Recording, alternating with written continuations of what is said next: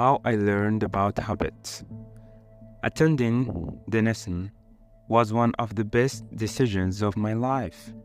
I earned a spot on the baseball team, and although I was at the bottom of the roster as a freshman, I was thrilled. Despite the chaos of my high school years, I had managed to become a college athlete.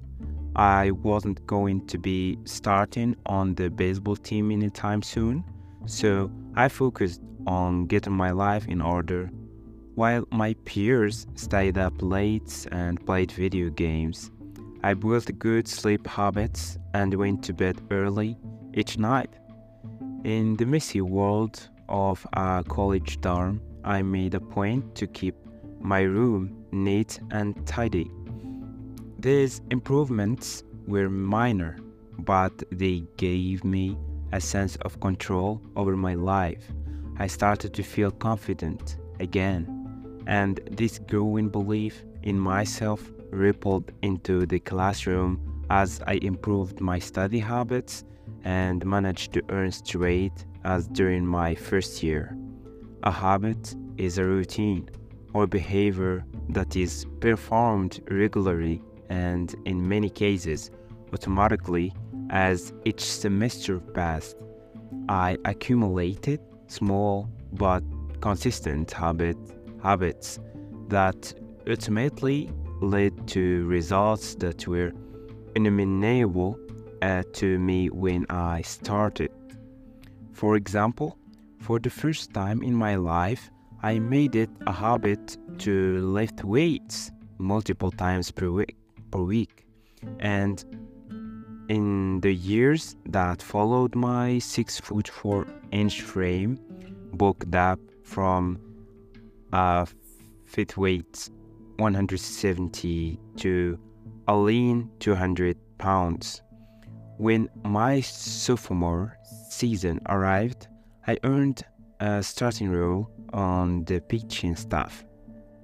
By my junior year, I was voted team captain, and at the end of the season, I was selected for the all-conference team.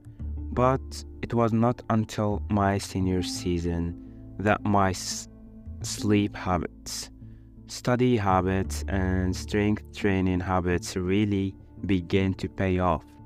6 years after I had been hit in the face with a baseball bat, flown to the hospital, and placed into a coma, I was selected as the top male athlete at Denison University and named to the ESPN Academic All-America team, an honor given to just 33 players across the country.